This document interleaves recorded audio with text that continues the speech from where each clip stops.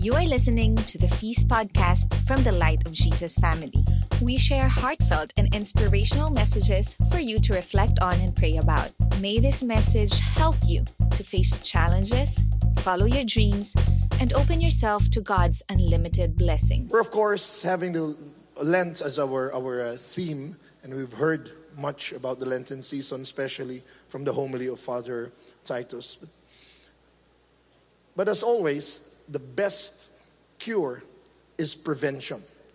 That's why we're talking about staying away from lions. Can you say that again? Stay away from lions. This will be our theme up to next Sunday. And with a big message that Brother Philip mentioned to you, let's not give the enemy an inch. Not an inch. Say that again, not an inch. I want to start by sharing with you a true story that happened to Peter Nortke. He had a holiday, in fact, celebrating his 10th wedding anniversary with his wife somewhere in South Africa, just last year. But this holiday went wrong. If I show you the photos, you'll see. It says it all. They went into this safari, and then he saw this lion that seemed so docile, so tame, so harmless. So he started petting and stroking the lion. When the lion left, the lioness approached him too, and thinking that it looked cuddly and cute and like a big kitten. In fact, he even joked, "Come to daddy, and if you bite me, I'll bite you too." Was playing with the lioness. But suddenly, the lioness grabbed his arm, or bit him, and sank its teeth down to his arms and his bones, the bones of his arms. In fact, he was rushed to the hospital. He had 60 stitches. He was brought home. He thought it was over, but he woke up in the middle of the night feeling so much pain, and he was feverish. He went back to the hospital to discover that he had a septic shock. Nagkaroon siya ng sepsis, infection of the wound. It's blood poisoning. And he was given 25 to 50% chance of surviving. Thank God he survived, but only to warn us of his story. Stay away from lions. We're giving you this story because that's how evil works in our lives. That's how sin works in our lives. First, evil has a way of pretending it's docile. It's harmless. It's cute and cuddly. But beware. Second, evil will attack you and leave you with a sepsis that will spread infection throughout your soul. That's why a related verse that we have for this talk is on 1 Peter chapter 5 verses 8 to 9 that says, "Stay alert. Watch out for your great enemy, the devil. He prowls around like a roaring lion, looking for someone to devour. Stand firm against him and be strong in your faith." We're going to talk about this three-pronged solution later on, but let me comment about gusto ko yung part, and I'll be speaking Tagalog once in a while because, my talks are being used for our feast lights and feast videos, and they appreciate it more if I speak in Tagalog. Is that okay? If you don't understand, just be sure you're seated to an interpreter. Okay? Especially with the jokes. Gusto ko yung the enemy, the devil. We've got to identify the enemy. You've got to know the enemy. Pag hindi mo kasi kilala ang kalaban mo, maloloko ka niya. Especially the devil is a deceiver. And you call him devil. You call him as he is, Satanas. Ngayon kasi nag-iingat tayong sabihin yan . Ginagamit pa natin mga terms of endearment, taning. Yung taning, parang parang sweetie pie, parang cupcake, parang milk tea, hindi ko alam tawagan nyo. Winter melon, matcha, hindi ko alam. Tawagan nyo, Satanas! Demonyo! Tapos, hindi na natin masyadong pinag-uusapan demonyo kasi to many, it's now just a simple caricature. Alam niyo yung stereotype, demonyo with horns, with wings, with a tail. Hindi naman mag-a-appear sa'yo demonyo ng ganyan eh. In fact, pwedeng palaging iniisip nyo ang demonyo, laging naka-all black.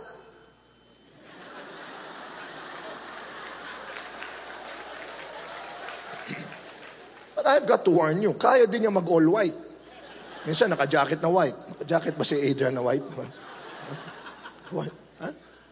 Sabi ko nga sa inyo, it will appear as cute, cuddly, harmless, pero dadahan-dahanin kayo niyan. Kaya yung 3 solutions, 3 secrets Peter is telling us is this. Number 1, you've got to stay alert. Our problem is that we became so complacent. At sasabihin ko sa inyo mamaya yung isang mark of complacency. Warning. Warning. Sin starts small. Nagsisimula yan ng maliit. Hindi naman yan bubulagan. Hindi. Mga pelikula lang yan. Dinadahan-dahan ka. Can I tell you a story in Tagalog? Pwede? Paborito ko tong kwentong ito tungkol sa isang mama na mahilig sa lugaw. Konji. So nakakita siya ng isang restaurant, a new restaurant that opened. Specialty nila, lugaw. So excited siya, umorder siya, 1 bowl of konji, lugaw. Pagbigay sa kanya ng waiter, excited na siya. Nung kakainan niya yung lugaw, nakita niya, may langaw sa ibabaw. Waiter! Takbo yung waiter, bakit po sir? Hindi mo nakita, itong lugaw ko, may langaw. Ay, sorry sir, sorry. Kaya ginawa ng waiter, kumuha siya ng kutsarita, ni-scoop niya yung langaw, tinaktak. Wala nang langaw, sir. Yan, salamat. Kinain niya yung lugaw. Yan, gusto ko yan, mandiri kayo. Dapat ganyan. Kinain niya eh. Pero hindi lang doon natapos yung kwento. Dahil nagustuhan niya talaga yung lasa ng lugaw, the next day, kinabukasan, bumalik pa siya sa restaurant at umorder uli ng lugaw. Waiter! Lugaw. Yes, sir. Nagdali-dali yung waiter. Nilagay ulit ng lugaw.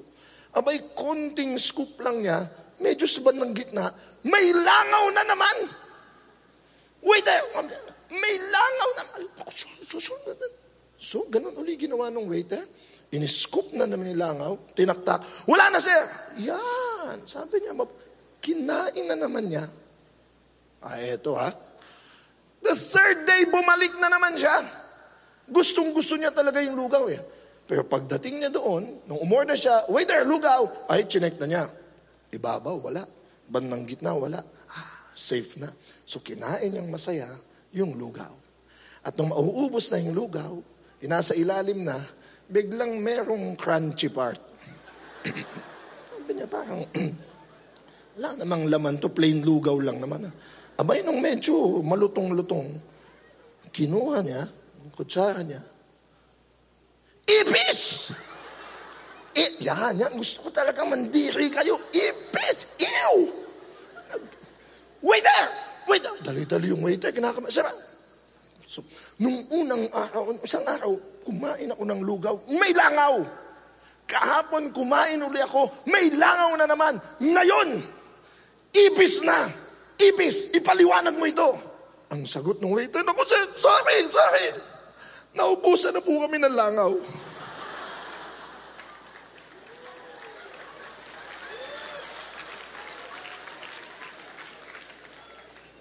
Pero yan po ang kwento ng kasalanan. Hindi yan mag-a-appear na ipis. Lalangawin ka muna. At pag yan ay nakita mo ng langaw, kinain mo pa, binalikan mo pa, uunti-untiin ka niyan. Hanggang sa hindi mo napapansin, kabayo na yung nandoon. Hindi ako nagbibiro. Isang araw si Godzilla na ang nandyan, hindi mo na mapapansin. Bigyan ko yung sample ha. I'm an old man, a little conservative. Pero nung ako bata, yung mga suot sa TV shows, medyo modest yung mga babae. Pag yan ay medyo mababa yung kanilang taas, o kaya maiksi dito, pinapalabas yan sa gabi. Mga 11 o'clock, mga sexy shows, ganyan. Ngayon, yung mga suot, Malapit na magkita yung baba at saka yung taas. Noon time show pa. Magsasayaw, di ba? Ang nanonood mga bata, okay lang sa kanila. Bakit? Inunti-unti tayo. Paiksi ng paiksi, hindi tayo kumibo. Pababa ng pababa, walang kumikibo. Kaya wag tayo magulat, isang araw, mga nakahubad na lahat yan, okay pa rin sa atin. Ang tawag dyan, desensitization. Inuunti-unti ka. Dinadaan sa entertainment o dinadaan sa games. If I still have time, anyway, I still have time. No? Yung games, yung violence, nung bata ako, pag mga dugo-dugo yan, ew, ew, ew. Ngayon, pag nanood kayo na walang dugo, yung mga bata ay walang dugo, fake. Dapat mga pugutan ng ulo yan, sakitan ng dugo, di ba? Pero bakit? Oy, baka hindi nyo alam.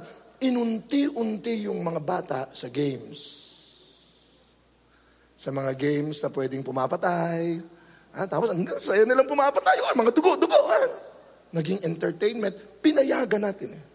Nag-i-enjoy tayo. Kaya ngayon, yung violence, desensitized na tayo. Inunti-unti. Ako I'm a father of a 24-year-old son and a 10-year-old daughter. Again, call me conservative. I'm also a teacher. I've been an educator for 35 years now. Niisip nyo, ang tanda ko na. Nagsimula ako magturo 3 years old. 38. Nung ako batang teacher, nung ako bata sa mga magulang ko, they affirmed me, they encouraged me. Pero pag mali ako, sinasabihan ako, mali ako. Pag kasalanan, sasabihin, mali yan. Ngayon, not all, but nag-aalangan tayong sabihing mali yung ginagawa ng bata. Kasi baka ma-hurt yung kanyang self-image, yung kanyang self-esteem. Kaya dinadahan-dahan natin sila. And I'm gonna tell you, dapat we should be more encouraging, more loving. But hey, if a kid is wrong, you've got to tell him it's wrong. Of course, merong hues. There are gray areas, there are blue, there are red. Pero pag black, sabihin mo black. Kaya ano nangyayari ngayon? Lumalaki, hindi lahat.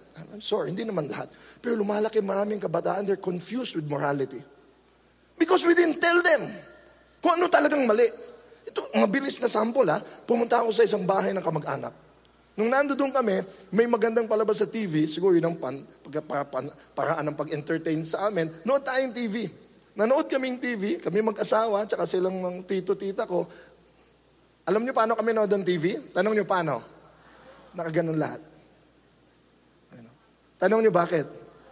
Kasi yung anak nilang naglalaro ng Dota noon, nasa kalahati ng TV, hinaharangan. Kaya nandoon, ang ganda, ang ganda, kalahati lang. All the time.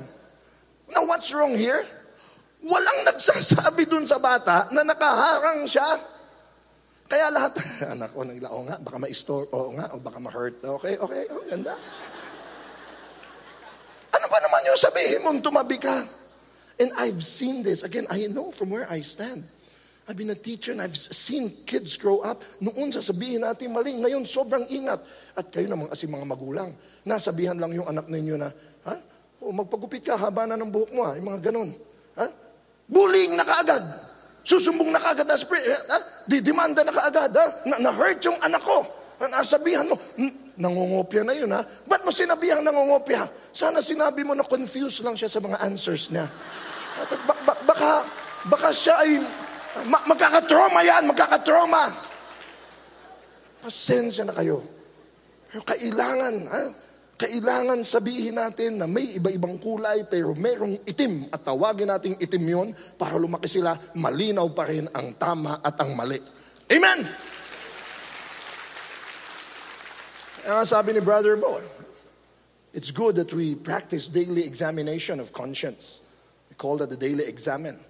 And of course, we don't want to be scrupulous. Ayun naman natin sabihin, saan ako nagkamali, saan ako nagkasala? Araw-araw, o oras-oras, because magiging ganyan tayo sa iba. O mali ka. No, that's not the goal. A daily examination would simply ask yourself, what is God telling me today? What is God telling me in this situation? And what happened today? How am I moving with the Spirit? That's why Psalms 139:23 is so beautiful. Can you read with me, please? Can you search me, O God, and know my heart. Test me and know my anxious thoughts. Point out anything in me that offends you, and lead me along the path of everlasting life. And we just do not examine ourselves. If we have kids, we also teach them to examine their actions. Let's also learn from the great Winston Churchill. Si Winston Churchill po, ang isa sa mga unang nagsabi na mag-ingat kayo kay Adolf Hitler. Walang nakinig sa kanya. He was just a member of the parliament then of UK. Eventually, he became prime minister. But the story goes, nung si Hitler nagsisimula ng mag-amass ng military power, he already annexed Austria and Czechoslovakia then. At winawarningan na niya, don't open the door even an inch to Hitler. He'll kick the door wide open. Hitler was already breaking every treaty and every agreement. Still, the Allied powers turned a blind eye. France, USA, even Russia, even had peace treaties with him, hoping that these treaties would help them avoid war. Nakipag-treaty pa siya kay Stalin sa USSR, nakipag-treaty pa si then Chamberlain ng UK. But what happened? He broke all these treaties and with stealth and surprise invaded Poland, USSR, France, Belgium, Netherlands, United Kingdom, until Winston Churchill became prime minister. And he led his war against Nazi Germany. And with the help of the Allied powers, they won eventually World War II. But not without millions of people dying. Approximately 6 million, mostly Jews. 1 million children. The lesson here, you cannot negotiate with evil.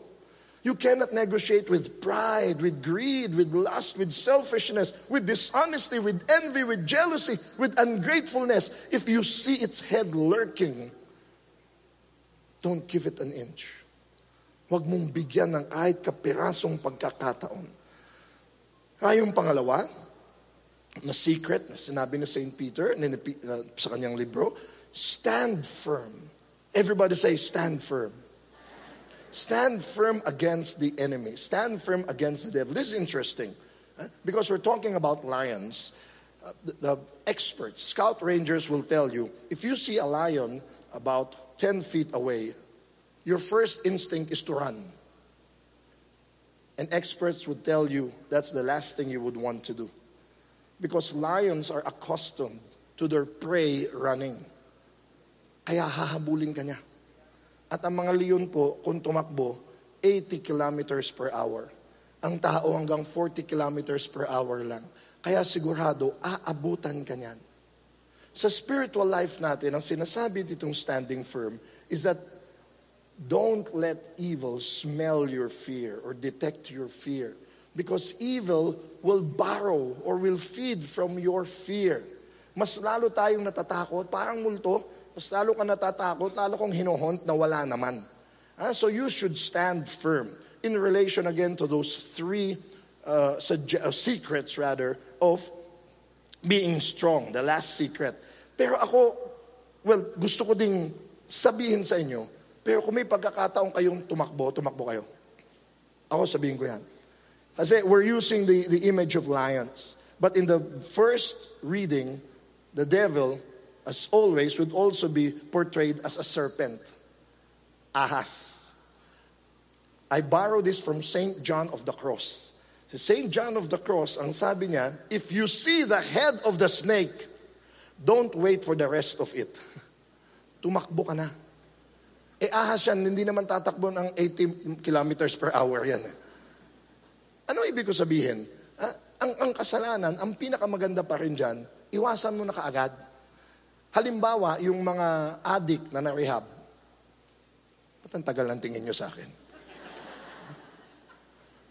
Pag yan na-rehab na, pag nakalaya na yan, nakatapos na, ang number one sinasabi sa kanila, huwag mo nang babalikan yung mga lugar kung saan ka nakipag-pot session o binentahan ng drugs, huwag. O yung mga taong kasama mong nag-addict, iwasan mo na. Iwasan mo na. So, yes, stand firm. But when you have the chance just avoid it. Because finally, Peter says, be strong. Be strong in your faith. Everybody say that again, be strong. It's interesting, ha? May kitchen towel ba kayo? Yung nilalagay nyo, sinasabit nyo sa ref, tapos pinampupunasan ng kamay ng kahit sino. Experiment nyo, ha? On the 7th day, kuha kayo ng bulak, ipahid nyo sa ibang parts ng tuwalyang yon, yung hand towel, tapos tignan nyo sa ilalim ng microscope. Magugulat kayo. Meron ng 700 plus million germs. Hindi ko alam kung mabibilang mo yun. Baka matanda ka na, hindi pa na 700 million germs. Na-accumulate in 7 days. Kadiri! Naisip mo na po, siguro dapat magpatagalin ng 7 days. Ha? Mga 3 days lang. O congratulations, mga 200 million germs. Ay nako, hindi na ako gagamit ng tuwalyang. Hindi naman, papaypayan mo lang palagi. Gagamit at gagamit ka. In fact, magugulat kayo. Tuwalya pa lang yan. Iisipin nyo yung higaan nyo. O yung una nyo, di ba, tumutulo palaway mo dyan pag natulog ka. At kung palitan mo yung punda mo once a year. Naku, ang dumay pala yan. Hindi na ako matutulog. Tatayo na lang ako pag natulog. Hindi mo naman pwedeng iwasan eh. Ito pa, maggugulat kayo. Baka alam nyo na, ngayon pa lang, as you sit there, as I stand here, around us are gazillion of germs and bacteria and viruses. Pwera ang coronavirus. Wala yan dito. In Jesus' name. Amen? But that's true. Punong-puno ito ng germs. Ha? Tinuloy katabi mo. Ay, malinis yan. Kasi nag-thermoscan tayo. Nag-alcohol yan. Ha? Pero here's now the catch. Punong-puno din pala ng germs at bacteria ito that can cause illness and disease. But hindi ka nagkakasakit. Ba't di ka namamatay? Oh. Because the secret is that we all have a healthy immune system. Talagang germs will always be there. Ang aalagaan mo ngayon, ang panglaban mo. Dahil pag matlakas at matatag ang iyong immune system, carry mo yan. Hindi ka basta-basta dadapuan ng ubo, sipon, lagnat, o anumang bacteria or virus. Sa spiritual life natin, temptations is everywhere. Temptations are everywhere. In fact, even our Lord Jesus, the reading today, was tempted. And listen, temptation itself is not the problem. It's giving in to temptation. Are you getting me? Mga tao dito, pwedeng harmless, pero pwedeng cause to be tempted. Di ba? Depende yun sa iyong spiritual life. So what will cause you to stand strong? A strong spiritual life. Because a weak one is what will cause you to sin. Brother JC will close this talk and give you the ultimate secret for a strong spiritual life. May I pray for you for a while? Father in heaven, we thank you. We pray, Father, that in this season of Lent, may we give in more opportunities to strengthen more our spiritual immune system by praying more, by reading the Bible more, by going to confession, by hearing Mass, and above all, by staying alert, by standing firm, and by being strong with you. In Jesus' name we pray. Amen. Amen. Brother JC Libiran. Come on, let's give it a big hand for Brother Alvin Barcelona. Our take-home message for the day is not an inch, and that's how we're going to deal with the enemy. Brother Alvin shared with us 3 ways, and that is to stay alert, stand firm, and be strong. Can you say that to the person beside you? Stay alert, stand firm, and be strong. And you know what, my dear friends, we need to realize this, that every temptation does not cause us to sin. You see, whenever you are into online shopping, that doesn't cause you to sin. When you saw that girl with a miniskirt with plunging necklines on IG, that did not cause you to sin. Yung katrabaho mo na sobrang annoying, that did not cause you to sin. And it goes on. Because my dear friends, what caused us to sin, just like what Brother Alvin said, is when we have weak immune system. We have to understand that every temptation is a temptation to doubt God's love for you and your identity in Christ. Ang totoo naman talaga, hindi ka makasalanan. Nagkamali ka, pero hindi ikaw yon. Mabait ka, mabuti ka, nakalimutan mo lang. Can you just remind the person beside you, sabihin mo sa kanya, mabait ka. Sabihin mo sa kanya, mabuti ka. And that's why we need to strengthen our spiritual life. And again, it's not temptation that caused us to sin. You see, for us to strengthen our spiritual immune system, we need to have spiritual, nourishing love that we accept from the people around us. Sige, pakita natin yung next slide. Your spiritual life is how much love you have in your life. And I want to ask you that question. Do you have nourishing love in your life? Do you have nourishing relationships in your life? You can see now photos of people in my life. And I'm so blessed because my dear friends, just like you, nagkakamali ako. Just like you, nagkakasala ako. Just like you, nade-depress ako, nalulungkot ako, and all the negativity. But you know what? Whenever I'm surrounded with my family, most especially my wife, Emeline, my daughter, Yana, with my friends, with my light group, and that's why we encourage you to be part of a supportive group, a light group, as we call it here at the feast. You know, all of this, including the feast that I lead every Sunday at PACC, and that's called the Feast OPM. You know, whenever I'm with them, I'm reminded na yung mga pagkakamali ko, that's not who I am. But what matters most is how God sees you. My dear brother, my dear sister, friend, beshi, huwag mong tingnan ng sarili mo sa salamin at feeling mo, makasalanan ka buong buhay mo. No. Isang pagkakataon lang sa buhay mo yon. Ang pag-ibig ng Diyos, the way God sees you, will never ever change because He always look at your goodness, at your beauty, at your greatness. And if we believe in that, sige, let's celebrate that. And when you have a strong, everybody say that strong, spiritual life, my dear friends, you will not fall into sin. You will not do repeated sins. Hindi mo babalik-balikan yung mga addictions, yung mga pagkakamali mo. Bakit? Kasi punong-puno ka na. The reason why we sin is because we feel that there's something lacking in our lives. There's something that we need to fill in. But yun na nga, nagkakamali tayo by putting the wrong things in our lives. Akala natin what the world gives to us is what's right. But my dear friends, the Lord is telling to us, remember who you are. Mabait ka, mabuti ka. Amen? Can I ask you to all stand now? And we're so excited because we're just having this talk on staying away with lions. But my dear friends, next week, when we go back to our respective feast, all of us will be unpacking the temptation of Jesus. But today, we're just so grateful because we were given this opportunity, this special opportunity as a district to come together. Okay lang bang? Let's give the Lord a big hand and just be grateful. Because we are stronger together. Yes? Say to the person beside you, we're stronger together. Sabi mo sa kanya, we're better together. And as I close, my dear friends, you know, we read the temptation of Jesus, this gospel for today. And, you know, prior to that, bago nangyari yon, Jesus received His vitamins. Jesus was able to receive God's love during that baptism. Brother Lep shared that earlier. We read that. And I want you to read this once again so that we will be reminded, just like Jesus, of who we truly are, our true identity. Matthew chapter 3, verse 16 to 17.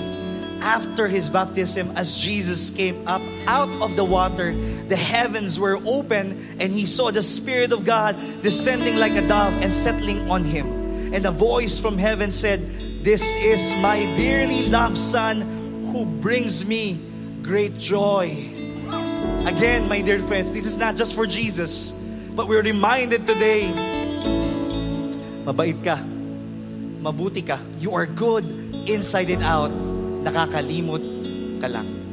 May I invite you into this visualization prayer and I'll be guiding you. And as we go through this, I want you to trust the process. Alright? Everyone take a deep breath, inhale, exhale, just close your eyes, just feel that peace, that stillness, that we recognize the enemy in our lives, with our struggles, with our sins. But we are given this opportunity now to defeat the enemy. It's roaring in front of you.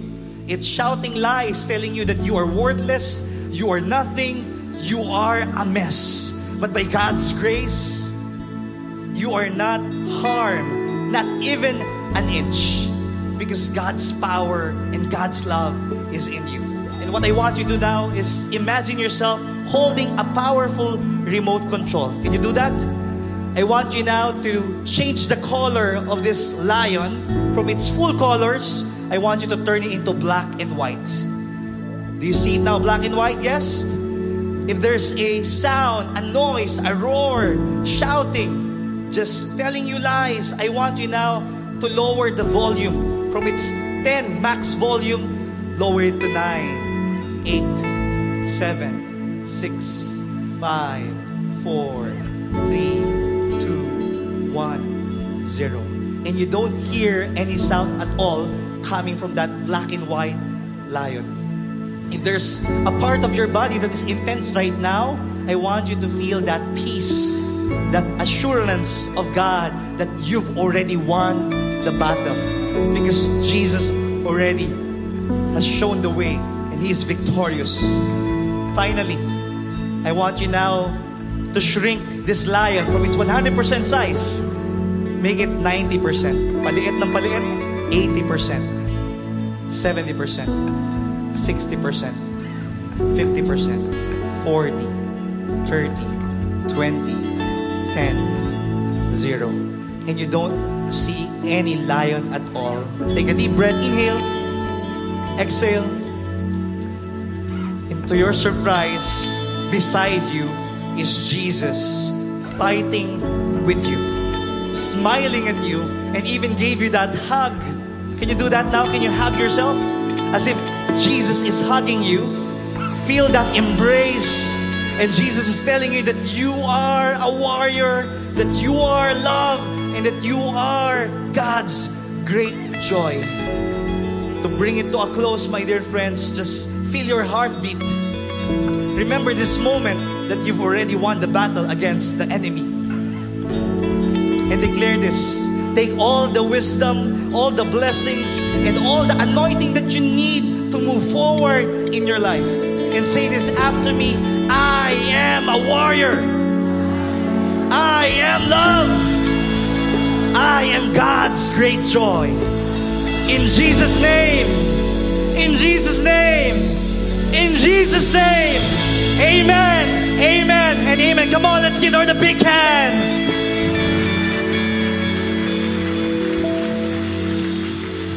Brothers and sisters, as we come before God in His holy presence, as we come before Him to worship Him, I believe that one of the biggest reasons why we come to the feast or to a big, beautiful gathering such as this community is because we want to be constantly reminded, we want to be continually reminded of who we are, that we are God's children, amen? That we are His sons and daughters, and that we have a great God whose love, whose magnificence, whose mercy, whose forgiveness, whose healing is beyond the greatest ocean that we can ever imagine. That His love for us is overflowing, that we are loved by this great God, and that we are created for greatness. Do I hear an amen? Yeah. And as we come to worship today, and as we prepare for Lent, it is not just about the religious things we do outward, but the beautiful things that God is preparing for us inward. Because as we worship today, I believe He is reminding us to remind ourselves to tell the enemy, to tell that lion, to tell that lie, that temptation, not today. Can you say it with me? Not today. Not today. Tell the enemy, tell the roaring lion, not today, not tomorrow, not any other day, not ever. Do I hear an amen? And shout for our God in this place. Brothers and sisters, as we come in before His presence and worship Him, let's worship God today. Let's worship Him in our... Thank you for listening to this podcast from the Light of Jesus family. For more messages like these, visit lightfam.com and click on Feast Teachings.